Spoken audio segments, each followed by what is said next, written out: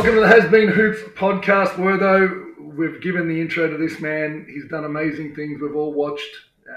We've been watching for a long time now. Jock Landale, welcome to the podcast. Thanks for having me, fellas. Pumped. Now, look, let's start recent. We're going to take some, we call them conversational Euro steps. We could go off anywhere, but mate, talk us through your last month. We, for context, a great year you've had in Phoenix. Everyone's been really impressed from afar.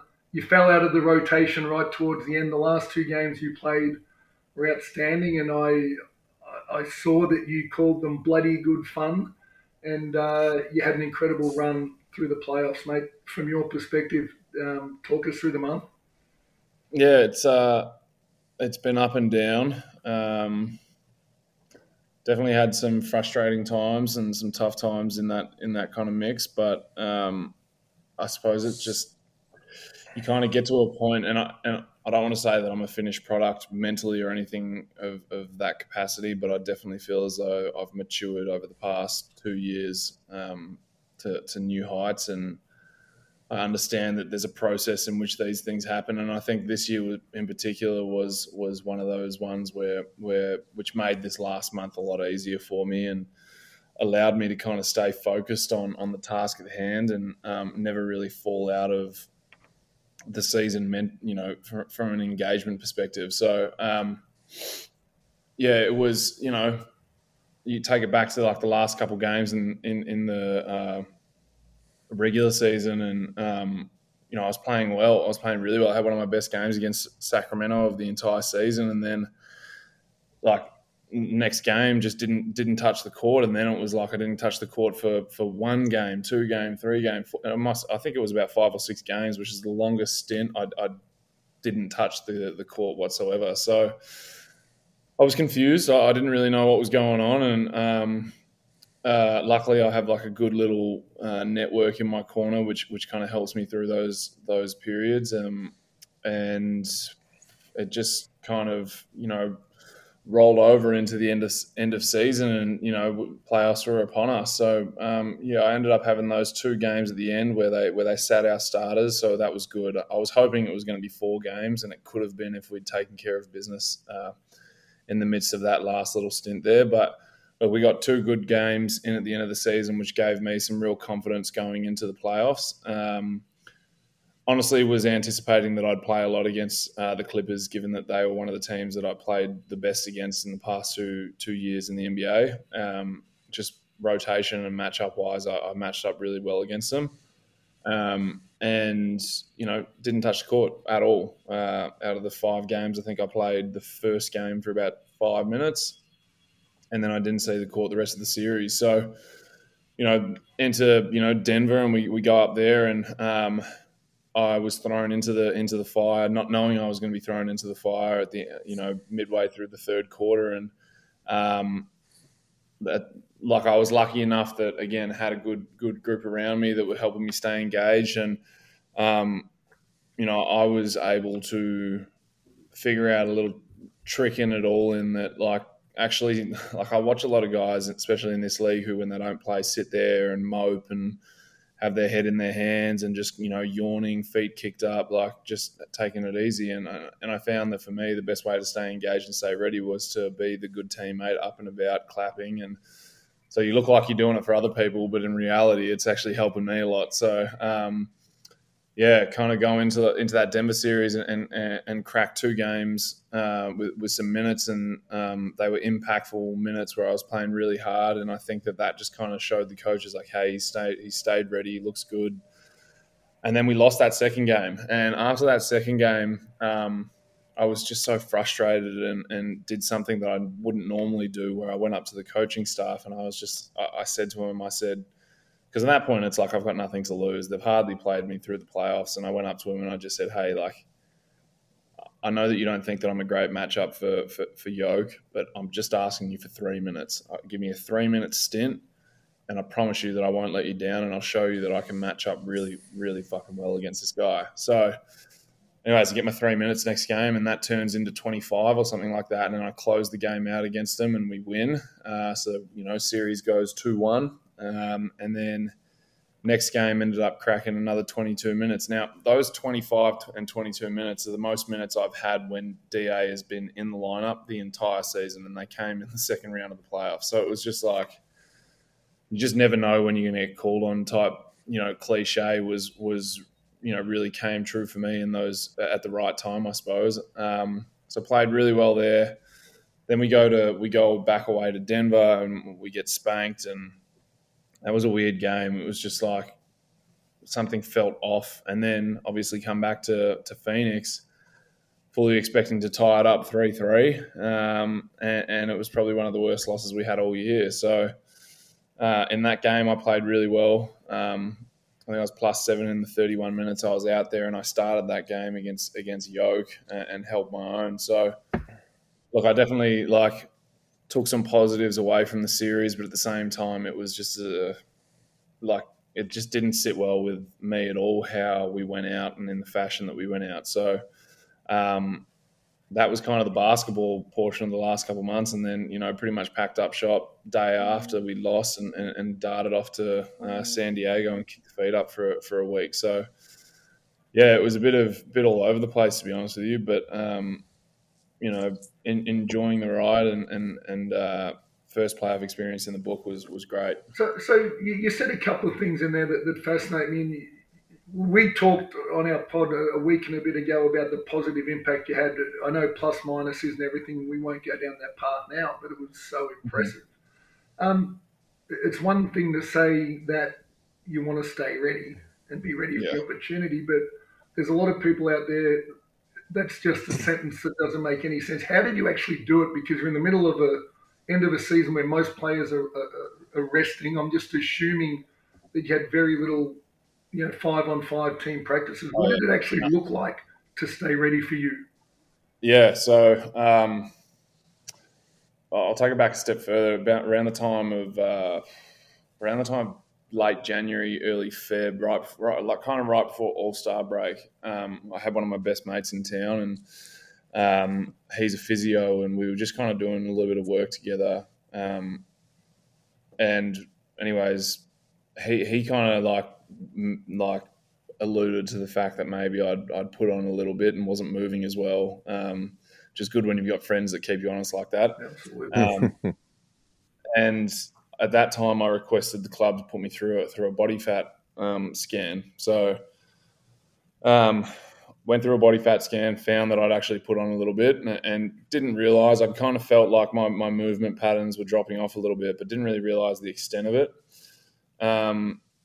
So anyway, around that time, I really started to try and figure out, well, how can I get this back? Because the minutes, again, were so up and down. I didn't know when I was going to play and when I wasn't going to play, and all of this stuff. And that's when I really started honing in on my body a lot more, and that really helped me. So look, a lot of it is like begging the coaches, because when you come to the NBA, a lot of it, like this day and age, is rest and recovery. And when you're not in the lineup, that sometimes still kind of teeter towards the rest and recovery facet of the game. And I had to essentially say to him, look, I'm not these other guys. I don't live at 2% body fat.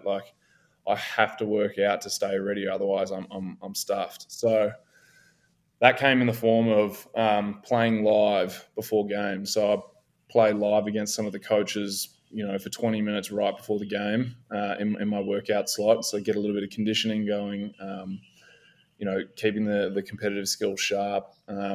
So that was one of the things that we kind of implemented. The other one was on the off days which are typically really low, I bumped mine up to medium. It wasn't hard, but it was medium, and a lot of that was a little bit of skill work, but it was conditioning drills. So everything was conditioning. We'd go in, we'd do a little bit of skill work before practice for 15, 20 minutes, and then after practice I'd stick around and it was start in one corner and corner at the opposite end of the court, and you come into the corner three full court, and you have to keep going until you make that corner three, and then once you make it, you move to the wing. and then you move to the slot, and then you move to the top, and then you go all the way around. So a lot of it, and I'd have to go there and back. And so that became one of the biggest conditioning drills we did, was just getting up and down as much as possible. And that was on the days between games. And then they have a thing here at Phoenix, which I really like, which is like keep your high days high and keep your low days low. So after every game, start, bench, don't play at all. I'm in there conditioning on the assault bike after every single game, regardless of how many minutes I play. And that comes in the form of 15 seconds on, 15 seconds off for 4 minutes. Go and lift weights, come back at the end of it and do another 4 minutes. And so I just bumped everything up. And to be honest with you, like my role with the Suns kind of morphed itself into just like one where I had to be super fit and physical. So it was like, right, like I can keep all the skill components up and like that's all well and good, but these guys don't need me to go and score, the 10 a night or the 12 a night that I was for the first, month and a half a season. When that's what my role kind of was after training camp. Like I crushed it in training camp, and that's what my role was. And all of a sudden we had Kevin Durant come into the fold, and Book was lighting it up, and Mikal Bridges at the time was really coming into his own. So it was like, we don't really need more scoring. We need more dirty work and more offensive rebounds and running the floor and playing defense. So that was like, right, I need to be fit. I need to be as fit as possible, and I need to be as physical and strong as possible. So my whole regime kind of morphed itself into like, let's just nail the conditioning component and work these centers as much as possible. So yeah, it was just like all my conditioning and strength work and weightlifting and stuff took a massive step up, and I don't want to say the skill stuff like took a step back, but it was definitely not as much of a focal point of our workout. So for me, that's what staying ready really looked like towards the end. You might have known. You might have asked. Hang on, Werther, before you go. This is the one for you, mate. I hope everyone's listening to this. We're just sitting back here nodding. We don't show this on video, but we're sitting back nodding, wishing more people thought exactly like this, mate. What you said's insane. Love it so much. Go ahead, Werther. I was like, you might have noticed us smiling as well. That's because I had PTSD of that shooting drill, because Chris used to do it to me. And coming back from a shoulder reconstruction, I wasn't shooting that well. And that just became an absolute bitch drill for me, but it was great for my conditioning. Hey, it's not every day that a Kevin Durant gets to join your team mid-season. Obviously, your role changes when he comes into the lineup as well, and then it changes again because he does his ankle and he sits out a good proportion of time. Talk about what that's like as a player when you know someone of his caliber is coming into your team. So there's a level of excitement, but also within yourself, it's probably going to change the dynamic of the team, and you don't know where you sit within all that as well. What's that like for you? Yeah, it's a bit of a juggling act, really. So, like, looking at it from a team perspective, it worked fucking fantastically for my role. But I can see how for other guys it would be like, bugger, like there goes 3 or 4 shots a night for me. So, like, when I look at the season as a whole, especially early on in the year, I really only got shots off of mismatches, wide open threes, and then dirty work that I created myself. All it did was play into my hands even more because it added a component in the short roll to my game, which we weren't really getting. Guys were able to kind of fight through the screens with CP, and we weren't getting the offensive pick and roll production out of our big and CP kind of dynamic that they had in previous years. And then Book was just able to get shots off whenever he wanted. So it's like we weren't really utilizing that short roll dynamic at all. Like if you watch our first 4 months of season, it was like non-existent. So when he came in and teams started blitzing him, especially early on, I felt this effect like big time. It was like Charlotte was the first game, and then Chicago was the second game. And Chicago was a game in Chicago where I played really well, and it was just me and KD the entire night. I ended up closing that game out as well, but it was me and KD the entire night in a short roll scenario. So once those 2 games came along, I was like, this is fucking great. Like, I just get to live in the short roll, and coming from Europe and kind of being accustomed to that and being able to like read the game really nicely and kind of pick it apart. It played into it made me look a lot better than I probably am. So that worked out really well. But yeah, it was like anytime he comes in, the pressure just takes a big step up. And now those shots that, those one or two shots that you might get a quarter or a half, or whatever it might be, like you have to knock down, or otherwise it's like, damn, I just like let Kevin Durant down or something like that. And I think that a lot of people kind of felt the weight of that pressure. I was cool with it because I was just dunks and layups for the most part and just doing business as usual. But there were times when like, I'd get it in the short roll and he'd be like, just shoot it. Like, why not shoot it? But I was so accustomed to kind of playing a certain way from Europe and blah, blah, blah, that I wasn't being as aggressive as I probably could have. So, like, I had to adjust a little bit, and he wanted me to be more aggressive. And, like, when Kevin Durant says, hey, be more aggressive, you're like, all right, I'll listen to Kevin Durant. So there's, like, a component of pressure that comes with it. But, mate, for the most part, like, it kind of played into my hands pretty nicely, especially when I had guys like him and Book. The guys who are out on court all the time typically have somewhat of a say in the rotations, and they were definitely in the coaching staff's ear about, hey, we need this guy out there more on the court and blah, blah, blah. So, definitely played into my hands nicely. I think that I meshed really well with those two guys, and we speak about the plus minus. I think the plus minus with the three of us on the court was like top 5 or something like that at one point. So the dynamic of me being able to just set hard screens and roll to the basket and do the dirty work kind of plays really nicely with someone like him. And I'd love to stick around and play with him a lot longer. So yeah. We're coming back to the NBA, but you mentioned Europe a couple of times there, and Europe's, for Australian basketball fans, we know that people go, but then they disappear and they come back and we don't follow. You clearly, for those who don't know, you played in Lithuania, you won a championship there, or a cup. You won a championship in Serbia. So everywhere you go, you win, mate. When you came back to United, you won, and then you performed and you won Grand Final MVP. Tell us about the difference in the style of play that you referred to in Europe, and then I guess how you brought it back to United, but all in all, to then put you at the free throw line in the short roll with Kevin Durant. Yeah. Europe was a real interesting one for me because it started out horrendously. It's like the first 2 months of the season, I was like, this might be it. Like, I might not be, because there was genuine like questions circulating, especially in the NBA circles, and we don't know if he can be a pro. And I went out there and had a really rough start to season, and those thoughts kind of crept in a little bit, but was lucky enough to have a coach kind of step in, I think like 13 games into the season, by the name of Andrea Trinchieri.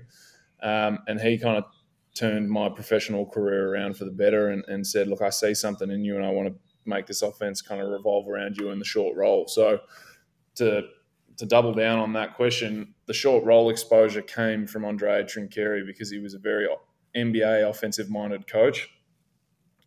He's one of the best coaches in the world by my measure, but he kind of put me in those scenarios to prepare me for this. So had a really good season there. Was lucky enough to be surrounded by an incredible team, very talented team with a coach that took us to new heights and brought the best out of us. And then go on to Lithuania and play for Saras Jasikevičius, who again is an NBA offensive-minded coach, very talented, very, very good coach. So I was lucky enough to play for two extremely high-level coaches who brought the best out of me offensively and gave me different looks. A lot of Andrea's stuff was in the short roll, and then Saras had me coming off pin downs as a 5-man and shooting threes. So it just kind of gave me this exposure to the three-point line that I'd never had. And opened up kind of new doorways for me. But so much of it in Europe is, as you know, it's predicated on winning. Like, they don't have a long-term plan. There is nothing about what are we doing next year or the year after that. Whereas in the NBA, there is a lot of long-term thought process.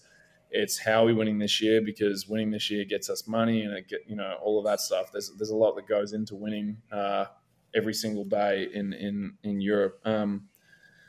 And then a lot of it is also is centered around how do we, like there isn't like a superstar on a team, to be honest with you. In Europe, it's you've got 4 or 5 guys averaging like 11 to 13 points, and then there's guys who kind of trickle off down to 7, 6, whatever it might be. But it's such a team oriented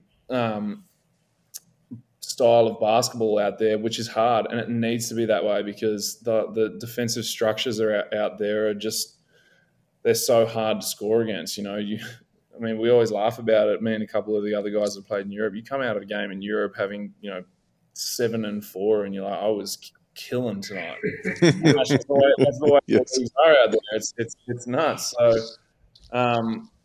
a lot of it's just so hard to score out there that it for me, when I came back to United, that really ingrained itself in me, and that was the way that I really enjoyed playing basketball. Was like everyone's involved. We all come out feeling good. It's not just one guy going and scoring 30, 40 a night. It's let's see how we can pick these guys apart as a team. And so that was kind of the message I came in with to Melbourne, and I'm not saying that's the right way of doing things. A lot of people would say it is, but that's all I knew. So I came in and I was like, this isn't going to be just like me scoring every night. I don't want to play like that. I want everyone to feel involved and all of us to kind of, feed off one another. And that's really how it went. We had no one score 20 a night.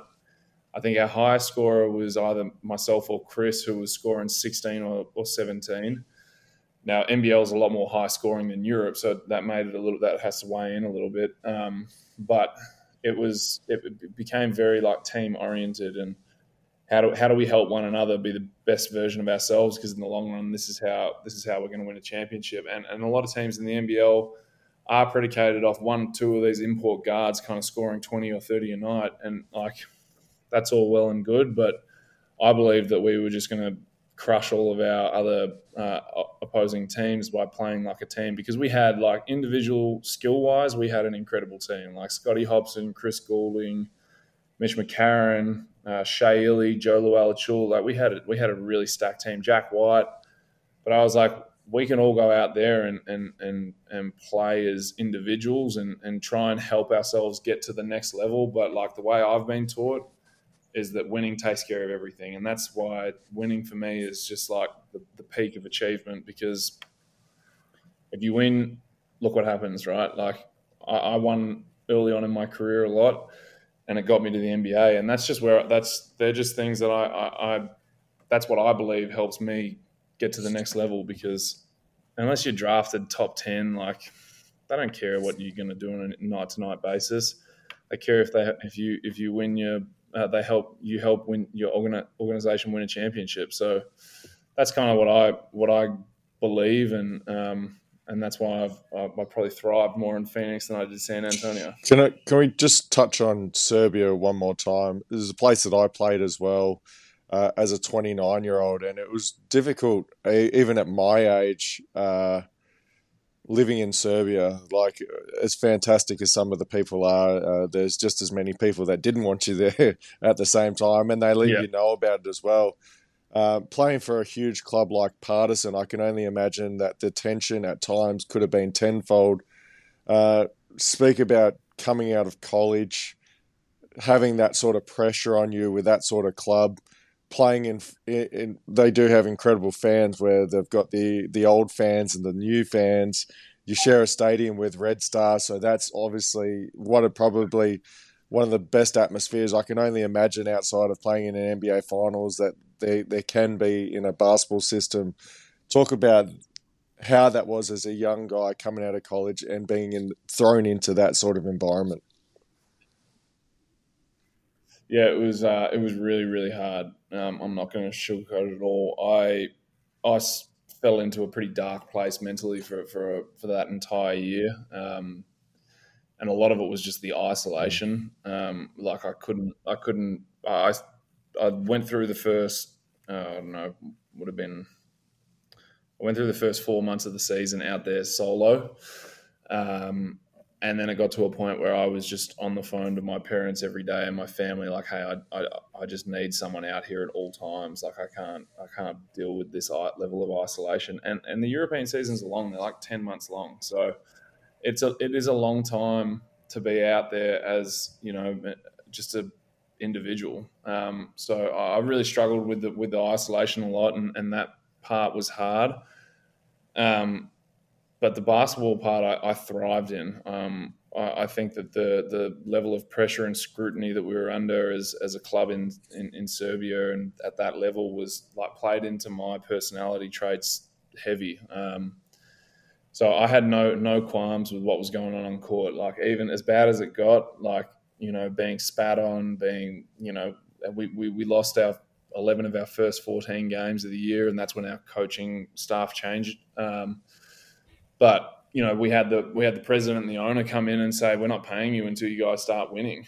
And like, that's the kind of stuff that we were dealing with. But like that stuff, I you know, you sit back and you're like, well, I'm meant to be getting paid, mate. And for older guys, I understood that, like, hey, that'd piss them off. But mate, at that time, I was just like, it's kind of funny, like, whatever, like, you know. So yeah, like that level of pressure and stuff, I loved. And then you go to, you know, you talk about that Red Star partisan rivalry being on the level of NBA Finals. Those crowds and atmospheres are 10 times anything that the Americans have out here. Like, obviously never played in an NBA Finals. I've been and sat in a crowd at one, but it's like a family vibe, get up and about, like, it, you know, AFL Grand Final type thing. That stuff out in Serbia is like life and death. Like, people popping flares in the stands, fighting each other, like all kinds of stuff going on. You know, you've got like, it's like you feel like you're like back in like the time of the Vikings or something. I don't even know. It is outrageous how intense they are. So as far as the on-court stuff, like, that was my safe space. That's where I got out of my own head and I got to go and be on the court and deal with all this outside noise and like life stories, life experiences. I was soaking that up. Like, but yeah, it's the off-court stuff that I always struggle with. It's the, you know, sitting in my own thoughts and thinking about where I could be. You know, you're sitting there in minus 30 degrees in Serbia when your mates are back home in Australia on a beach, New Year's Eve, having a few beers, and that stuff just like crushed me because college was easy. I was at college with, you know, 6 to 8 Australians at any one point in time, and you know, your best friends, and you're all having a good time and whatever it might be. But then, you know, when you go and become professional, you're playing with 35-year-olds with 3 kids, and they've all got families, so no one's really going out with one another after games. And my team was like fairly old, all had families that they went back to after every practice, every game. So for the most part, I was just solo, and that's the part that really leveled me mentally and sent me to a dark spot. But yeah, basketball was my safe space, as rough as it was. Like, so there might be some validity in saying that, like, given that my mental state was so poor, like, I enjoyed the worst of times on the court with that pressure and stuff, because it was like, this is still better than sitting in my apartment in my own thoughts. So yeah, I loved it, mate. I loved it, and have nothing but good things to say. They're a different breed. You're almost describing my time in Russia, mate. I still describe it as the hardest time in my life, but probably the most valuable. You know, those sitting up till 3 o'clock in the morning just looking at the roof because you haven't done anything yet off the basketball court all day. But, you know, 2 things happened for me in that space that got me out of my dark place. Was Martin Mercep, who was a teammate of mine at the Mavericks, an Estonian guy, one of my good mates. He spoke Russian and he opened up the country for me. But I'll tell you what, when I came home, and I'm assuming you're the same when you got back to Melbourne and played for United, geez, I'll tell you what, I was appreciative of everything so much. I was so grateful for everything that I got given that people were taking for granted. No question. That summarizes. So we went through the Adriatic finals and we ended up getting knocked out in the semi-final against Red Star, actually, which was just one of the craziest things in the world, playing against them in the Adriatic finals. But our coach turned around to us and said, right, you got 10 days to go do whatever you want. And my old man was in town at the time. So we go home and we're having a few beers. And I was like, Dad, I don't want to fucking be here anymore. Like, I got to go home. Like, we got to go home, and I've just got to touch base with friends and family and like put my feet on like home soil. So we jumped on a flight and we went back for 10 days, mate. Those 10 days like potentially like saved my life. They were the best 10 days I've ever had in Australia, where I was just like, holy shit, like this is something that I will never take for granted, is the freedom that we have in Australia, the standard of living, you know, just everything. And that trickled on into my next year in Lithuania. That was obviously cut short because of COVID, but like again, like, you know, we get 6 months into the season and COVID happens, and I find myself living at my farm for 6 months, and I'm like, mate, this is a time that I wouldn't have gotten until I was 35, 40, depending on how long my career goes. So, it's just like those moments where you get home and you get to experience kind of being around Australians was what really swayed me into wanting to go back into the NBL and play there for a year, because the conversation in my own head became like, unless I have a family, unless I have a wife, which I'm lucky enough to have now, like, could I ever go and experience Europe again solo? I don't think I could have. So the conversation in my head was, I'm going to play NBL the rest of my career until I make the NBA, because the lifestyle choices of that just became so important for my state of mind. And I was able to go back to Australia, as you said, and really be grateful and appreciative of what we have there, and all of my mates, and like all of that kind of stuff, and it even changed my perspective then on America, where I came to America and I started playing in America, and like I used to think America was the creme de la creme. I thought it was the best thing ever.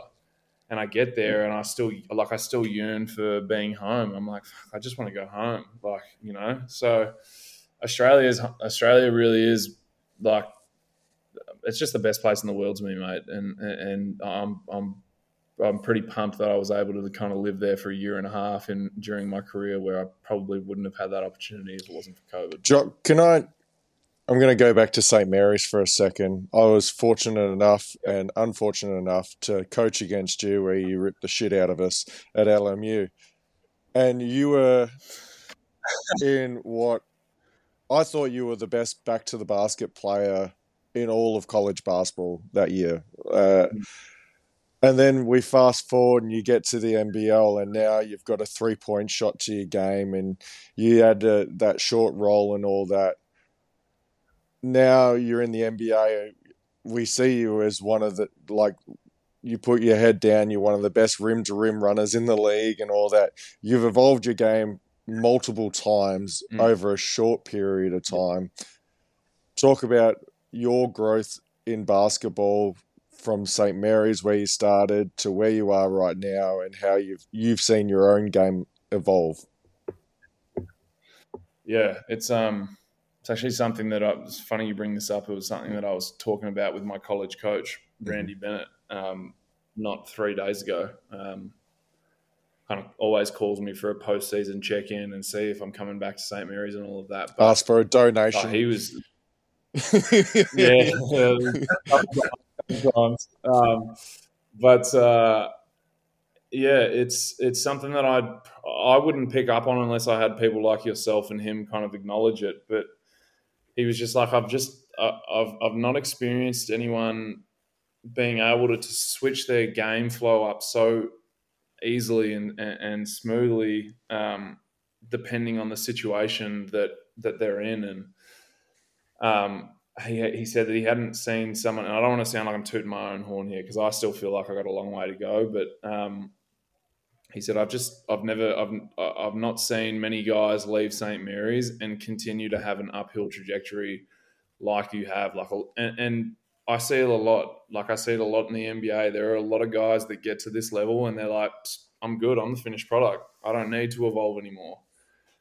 And I just think that that's such a narrow-minded focus and perspective on the game. And I feel as though that this probably ties back into all the time I spent in my own head in Europe and stuff, but I feel as though there's so many things that I can change every off season. Like, I come from San Antonio last year, and I'll just touch on these two teams, San Antonio and Phoenix, but come from San Antonio last year, and they're like, we just want you to shoot threes, and that's it. Like that's your role. Shoot threes, defend as well as you can because you're not that good defensively, and offensive rebound. That was like, stay in that box right there, and we'll be happy. So that's what I did. Shot 35% from three on a fairly high volume, given the opportunity that I had. Didn't do very well defensively at all. And then was able to kind of make my mark on the offensive boards. They come to me at the end of the season and they say, well, we need someone who can defensive rebound, so we're going to move off you. And I was like, well, I did what you asked, and we'll just leave it there. Come to Phoenix, and I always have an honest conversation with myself at the end of the season on like where I need to improve, and I think that that's something that's really helped me is I'm able to have these conversations with myself and others around me, and not take them to heart and not be like, no, you guys are idiots. Like I'm good, blah, blah, blah. So like I came out of San Antonio and I was like, I need to get better defensively, like plain and simple. Otherwise my stint in the NBA will be very short lived. And I need to get fitter so I can really play at a high pace, because I was like, I'm not doing this like 70 games sitting on the bench and having an opportunity for 10 games, which is essentially what I had at San Antonio. So mate, I don't know. I don't know why I'm able to continue to develop and kind of chop and change my playing style, but I think it's just I'm good at figuring out what the team needs of me and honing in on that. I'd like to be on a team where they really allow me to show the full package and do a bit of everything, but it's just like, I think that's a part of being okay with a role player's mentality. Like I'm cool with being a role player. I'm fine with it, and I relish in that opportunity. And I suppose that it's something that like people don't realize is everyone wants to be LeBron James and Kevin Durant, but there's 30 of them in the world, if that. And it's like, the real difference makers in my mind are the guys who come in behind them at 5, 6, 7, 8, 9, 10 that help you win a championship. And that's kind of what I picked up a lot from the Warriors. Like obviously they had 3 superstars that have been mainstays, but they've always got high level role players around them, and that opportunity excites me. So I figure out what teams need pretty quickly, and a lot of that comes from like honing in on like one of the first things I do when I get traded or sign with a new team is I say, hey, like give me your game film and kind of like give me a look at the bigs and what you need of the bigs, like lay out for me what you need. And then I just watch the film and I figure out, okay, these are the skills that I need to really hone in on for the next 6-7 weeks before season. And then I can kind of like just go from there and add things slowly. So that's what I did with Phoenix this year. I've done that with other teams at times as well, especially Melbourne United. But I think it's just a real, like, I think Pat Bev said it recently as well, as a lot of the guys in the league don't like basketball. I'm obsessed with it. I love it. And I'm always trying to figure out how to help my team win and come back to that point again. I think the reason that I'm able to continue to develop at the rate I am is I'm obsessed with winning. And I don't know if many guys can say that. I think a lot of the other guys like the lifestyle a bit more than they do the game, and don't care about, what it takes to win. But that stuff all really helps me continue to develop. And I still feel like I've got a long ways to go. Like I need to sharpen up a lot of things like my shot and my body. And, there's a lot of stuff that I don't really draw on as much as I should, like my back to the basket game. And yeah, I'm hoping that one day I'll really get to show the full thing. But yeah. Well, I always found that I love what you're saying, and but in the same breath, everybody I want to get to the Boomers in a second, but this becomes a tough off season in what you just described, because I would imagine you've got to prepare for the Boomers. I know how much those international medals representing the Boomers mean. So firstly, you've got to go and transform your game back to an international style of game. Then you've got a short window of time. At this stage, I'm assuming you don't know where you're playing next year. So sometimes as great and as incredible and all of the words you use to represent the Boomers, it actually becomes really difficult to achieve what you've just described, to put yourself in the best position to be successful in the NBA or even in the NBL because you're so committed to that cause for a period of time. So how does this off season look for you in that space? Yeah, I mean, it's a lot to unpack. First off, I don't know where I'll be playing. I'm an unrestricted free agent, so when you're an unrestricted free agent, you typically hope that you're going to stay around the club that you're currently at. So, I do want to stay in Phoenix, but it's a business at the same time. So, depending on what one team says versus Phoenix, it's like I've got to take into account that I'm a 27-year-old who needs to look after a family. So, look, I try not to worry too much about what comes after the next thing. So right now, the next thing is the Boomers, and that's what I'm focused on. We're still yet to win a gold medal, so that's as far as I take it, and I don't look past that. So now it's about figuring out. Okay, there's probably a lot bigger of a role for me now that Bainesy. Not saying that he's not in the squad. I don't think. Yes, shit. This is the thing. I haven't paid attention to the squad because I was so caught up on the playoffs. But it's all about figuring out what my role is going to be within that team now. So I probably need to jump on the phone to Gorge in the next week or two. I've been speaking to Paddy a little bit, and he seems to think that I'm going to have a lot bigger role than I usually have. So it's understanding what that looks like and working towards that. So. Look, early stages now is I've been in the weight room. I mean, we finished, I think, 12 days ago or something like that. I've been in the weight room for about 5 of those 12, and I'll continue to do that for another kind of 9 days, just weight room and conditioning. And then, starting June 1st, I'll kind of get back on court and start easing into that a little bit, try and play as much as possible through July. Back when I go home to Australia, I think we're trying to set up getting a lot of the Boomers there and just getting that kind of ball rolling in Melbourne and playing against some of the other pro teams and stuff. And then come August, it's into training camp. But I mean, for me, it's I think one of the things that really helped us was my ability to stretch the floor with the Boomers and be a dynamic roller.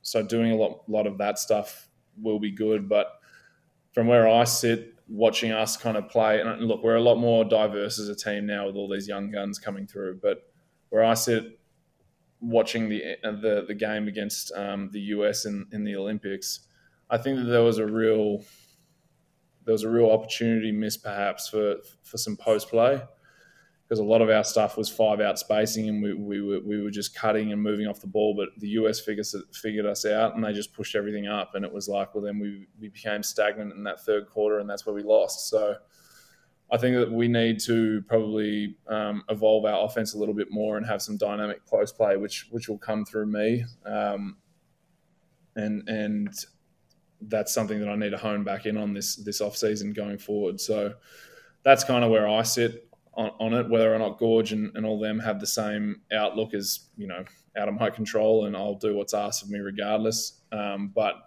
I think working on that post play is definitely something that I need to get back to and do a little bit of to help give us a different look.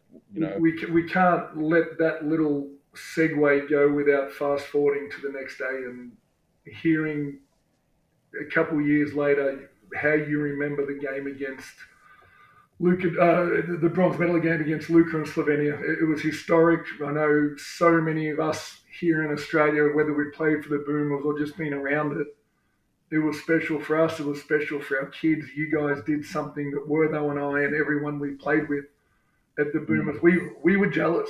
We wanted to do what you did. We tried for so long and tried so hard to get done what you did. And, I think all of us ex-Boomers had a moment where we were jealous of what you were able to do.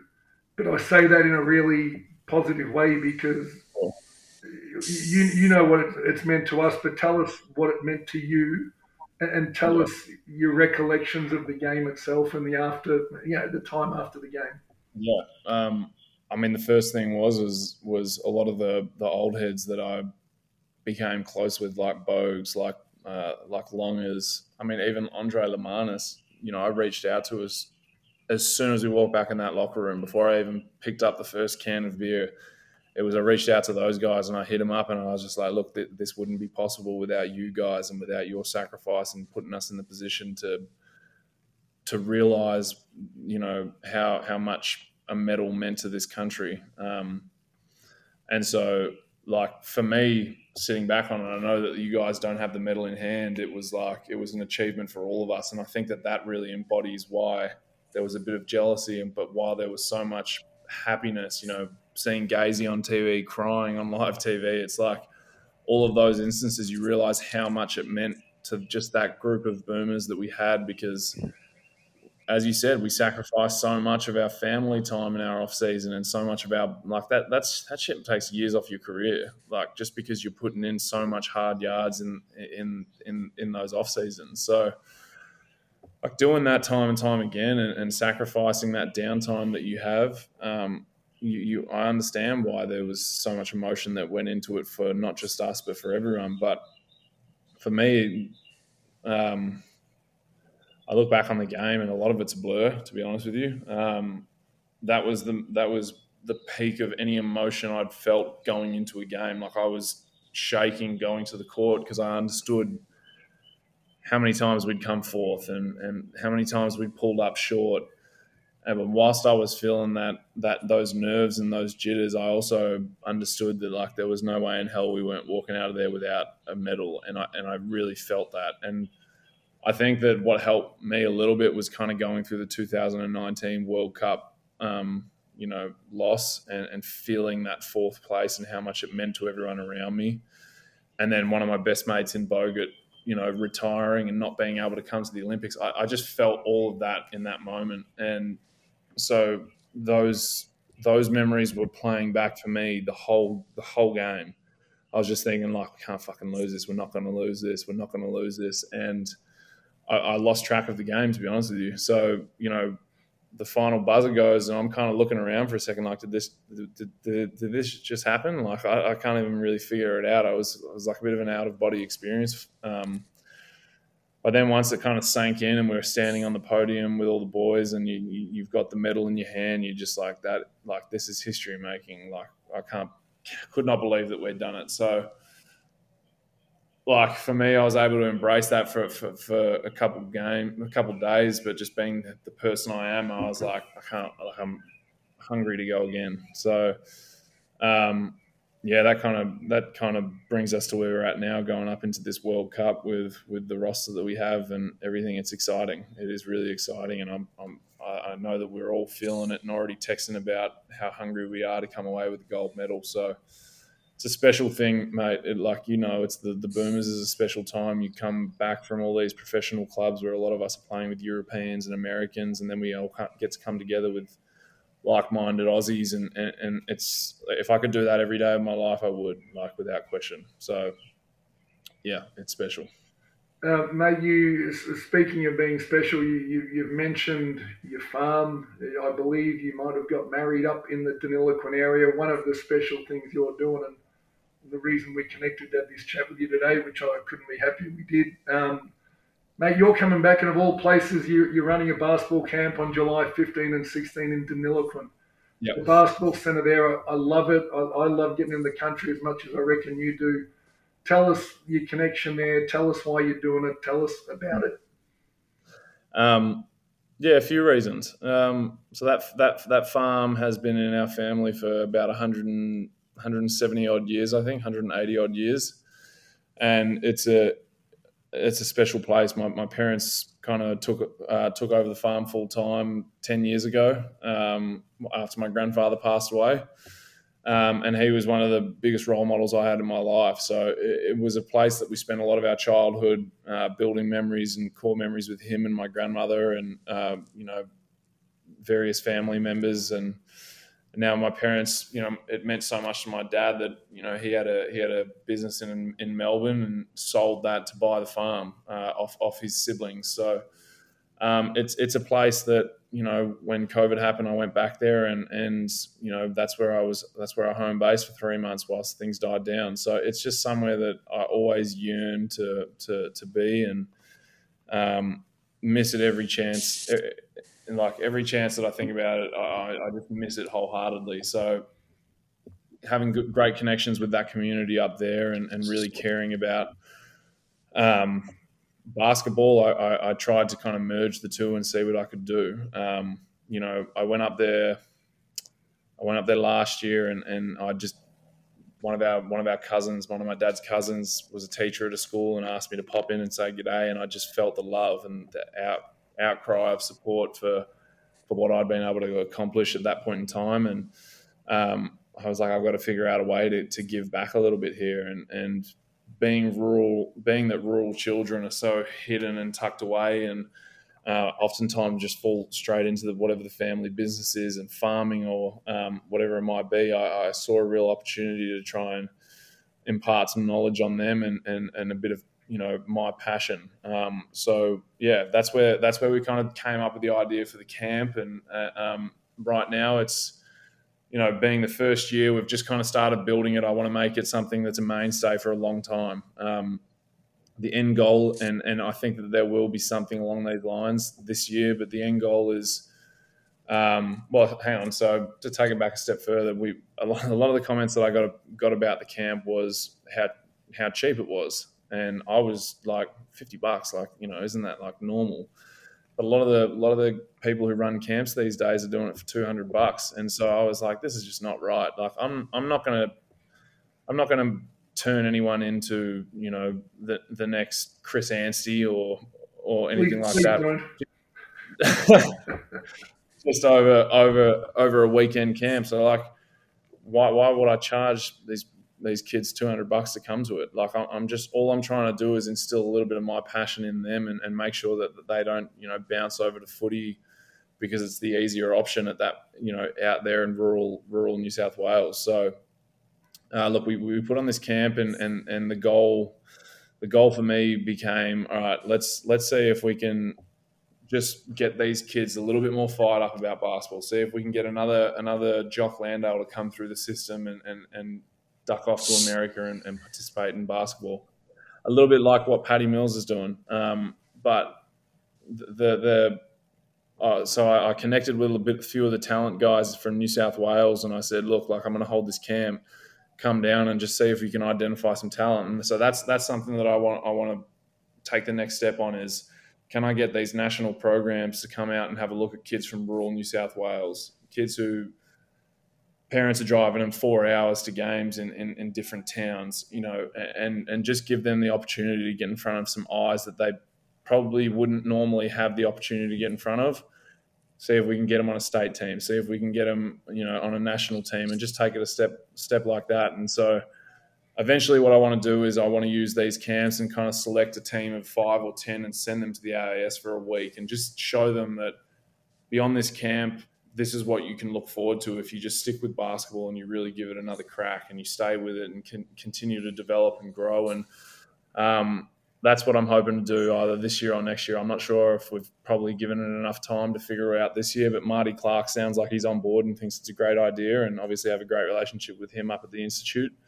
So I really want to make sure that these kids are getting an opportunity to come together, learn a little bit from me, as much as I can impart on them in a weekend, but then show them that, like, hey, I'm not just here to like collect a $50 paycheck and bugger off. Like, I want to use those paychecks to give you guys an experience at the Institute of Sport, get you in front of some eyes, and hopefully, one of these talent identifiers realize that there's some talent out there and give a kid a real opportunity. So that's the grand scheme. And hopefully we can build it out to that point. Mate, it's an incredible grand scheme. Regional New South Wales, regional Victoria, I'm sure regional every state in Australia is so under-resourced, and yeah. I know how much I love getting up, mate. If you need a hand, let me know. I'll duck up to New York, and I think I've told you I've been to the buncher up there, the little pub up there, and I'm sure you know the story behind why the locals call it that.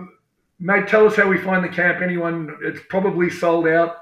But tell us how we find it anyway.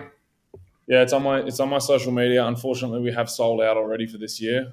We started with some small numbers, and I'm hoping to build it out a little bit more next year. But for right now, it's sold out. But if you want to kind of see things unfold out there and see what we're all about, and hopefully give some value to it next year for you. We'll be pumping plenty out on my social media, and we'll see who else we can kind of get involved. But I'm hoping that this turns into something a little bit more regular, and so we don't miss, kids aren't missing out who did, because we sold out in damn near 36 hours, which is an incredible feat. We've got kids coming from all over the place as well. I think there's a couple from Melbourne, which is 4.5 hour drive. So it's pretty special. Mate, I've got two questions, and Werther will probably jump in. There's a story that I've always remembered, and I told you to get back to the NBA, and conversational Euro steps. People give me shit about this. I forget to come back. So I've got one more question about the NBA.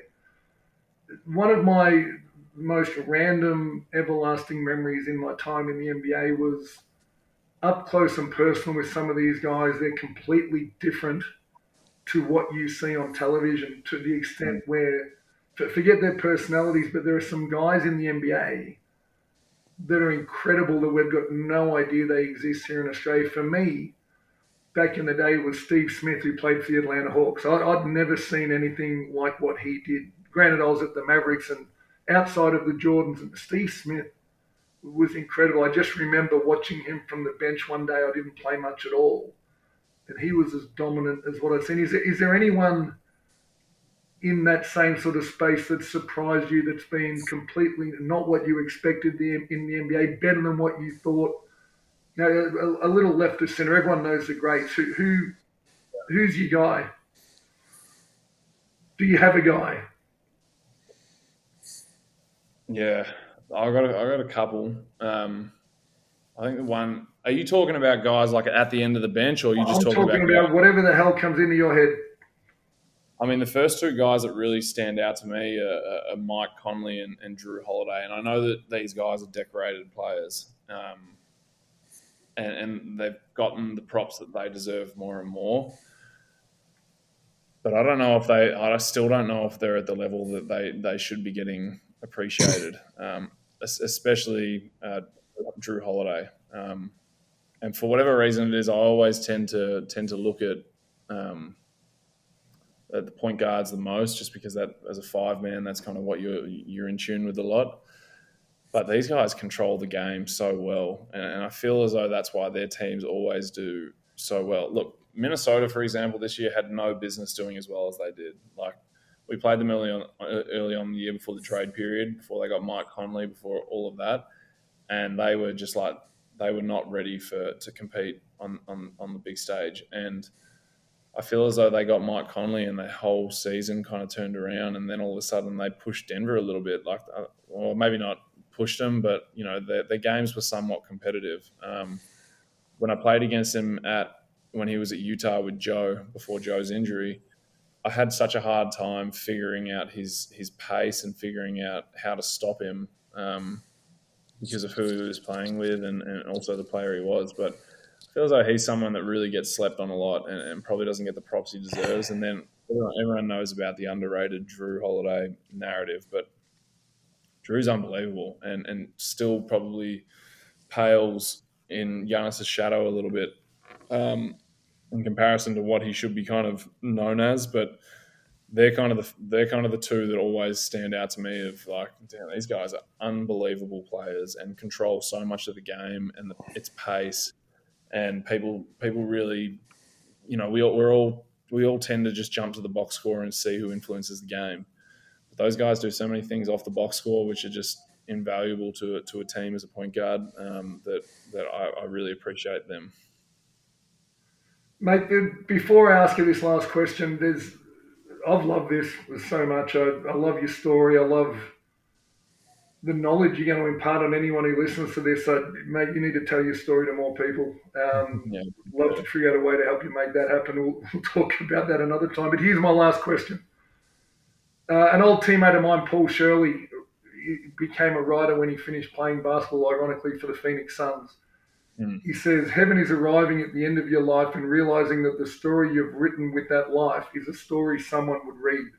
So my question to you, after everything you've given us today, what's been the chapter you'd like most people to know about in your life, or what's the most important lesson that you've learned that you'd like to share? That's great. That is a phenomenal question. I think that the chapter of my life would definitely be the Serbian chapter. I think that everything that I dealt with mentally pushed to the breaking point there, almost through my career down the drain multiple times throughout that year. Got to a point where I couldn't be alone and had my family there 24/7 for the last 4 or 5 months of season.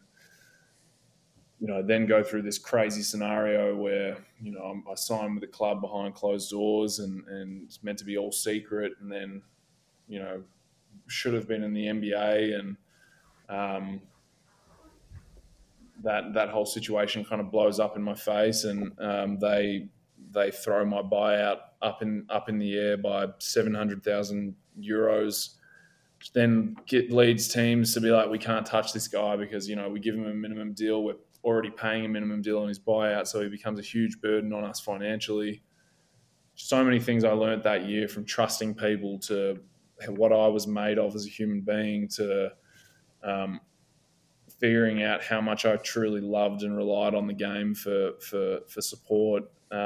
There's just so many lessons that I learned that year, and it's just that, as you said, it's a story that I haven't told enough. The struggles that I really dealt with out there, and the extent of where that took me to mentally, and how close I was to just saying fuck it. And there are so many things that year that I still reflect on a day-to-day basis, and either haunt me or uplift me. But I learned everything. Like, everything, that all of my successes really come back to a few moments in time during that year. And I